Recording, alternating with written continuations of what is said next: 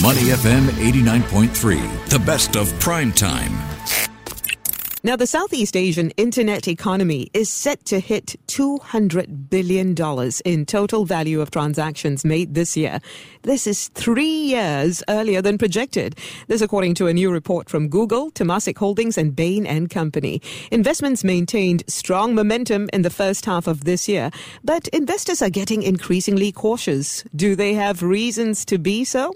Well, to find out more, Fok Wai Hong, Deputy Head, Technology and Consumer and Southeast Asia at Temasek, has been invited to join us. Hi, Wai Hong. Hi, Bharati. Thanks for having me. Now, Wai Hong, the growth of the digital economy in Southeast Asia, it's increased at an unprecedented rate in the past decade. That is no secret. Talk to us about the various factors that are spurring this growth. Absolutely. So I think the Southeast Asia digital economy is on course to reach $200 billion in GMV this year, and it is 3 years earlier than we had originally projected. We had foreseen that happening really only in 2025, so 3 years ahead of schedule. And we certainly remain optimistic about it potentially reaching $1 trillion by 2030. And one of the big drivers of this has really been the pace of digital adoption. In the last 3 years alone, we have seen 100 million additional internet users come online. Internet users in Southeast Asia have grown from 360 million in 2019 to about 460 million this year.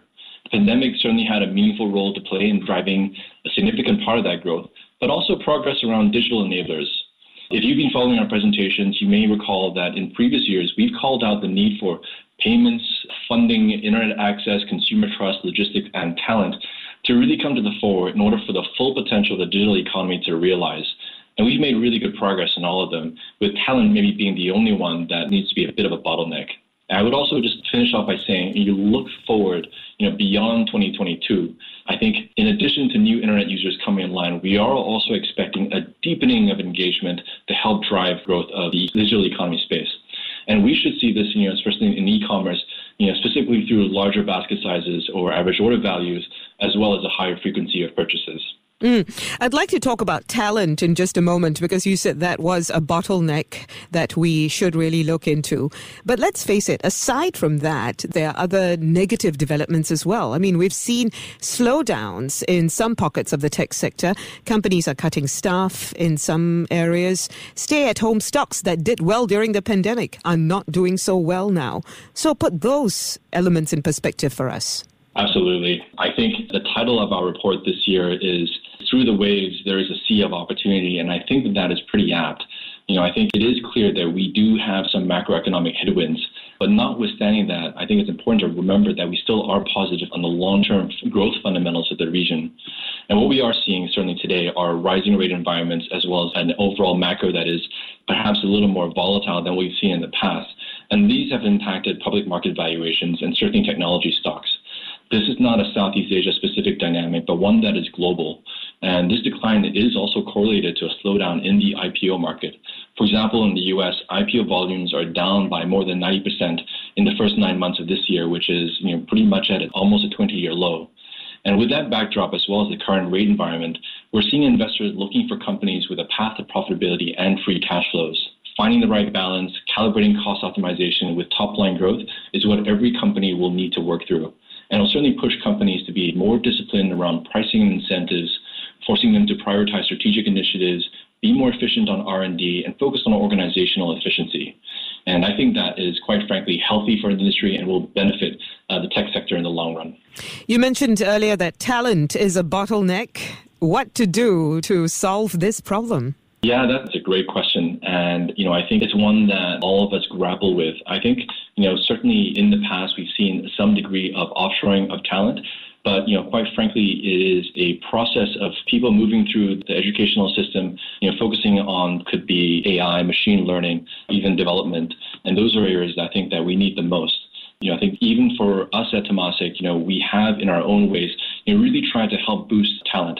For example, we have through our foundation, our philanthropic arm, we've partnered with, ITE to have a digital upskilling program in Thailand, and we've partnered with NTU to really build out a digital curriculum and STEM curriculum within Indonesia. So we're hoping that helps make a difference.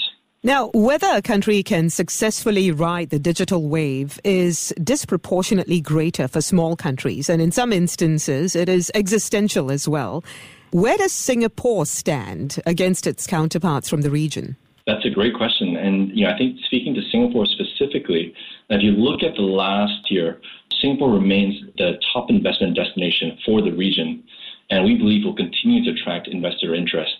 Deal values in Singapore nearly doubled year on year as we continue to be a fertile ground for founders with ambitions to build businesses that are regional or global. And even within Singapore, I think, I'll call out two specific areas, digital financial services and health tech, which are two sectors which have received significant investor interest in Singapore.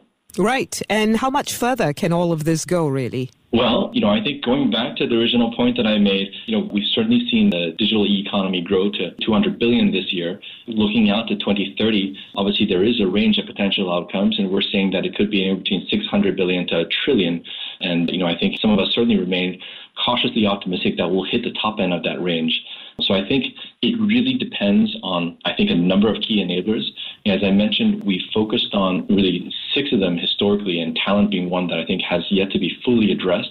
But looking forward, I would say, path of profitability and having companies that are focusing once again on balancing, cost optimization with pricing increases, as well as slightly more challenging capital raising environment is one.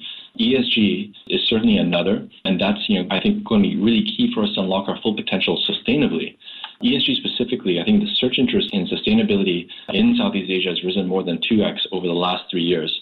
And I think, there is a real potential for us to optimize emissions across the digital economy and have it be much more efficient and lower than offline channels. I think are worth mentioning. One is digital inclusion. There is a digital economy divide between urban, suburban, and across income levels. Companies need to make services more affordable and accessible to all. And lastly, data infrastructure and regulation.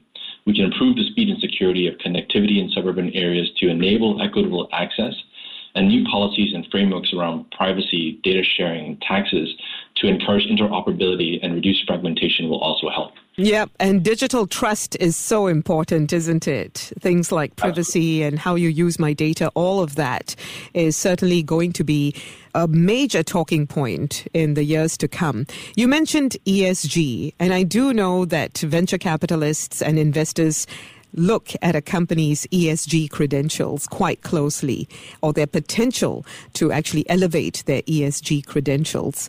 So what exactly is your advice to companies that are looking to get the attention of VCs? Well, I'll speak from an investor lens. And, I think as part of our report, we ran a survey with over 30 investors in Southeast Asia to poll them on how they were thinking about ESG. And unsurprisingly, many investors recognize the importance of ESG. At least half of the investors we surveyed think that ESG considerations are significantly important or critically important in their investment process. Many investors, however, are still midstream in their ESG capability building, and only a few have implemented a structured framework to assess ESG factors.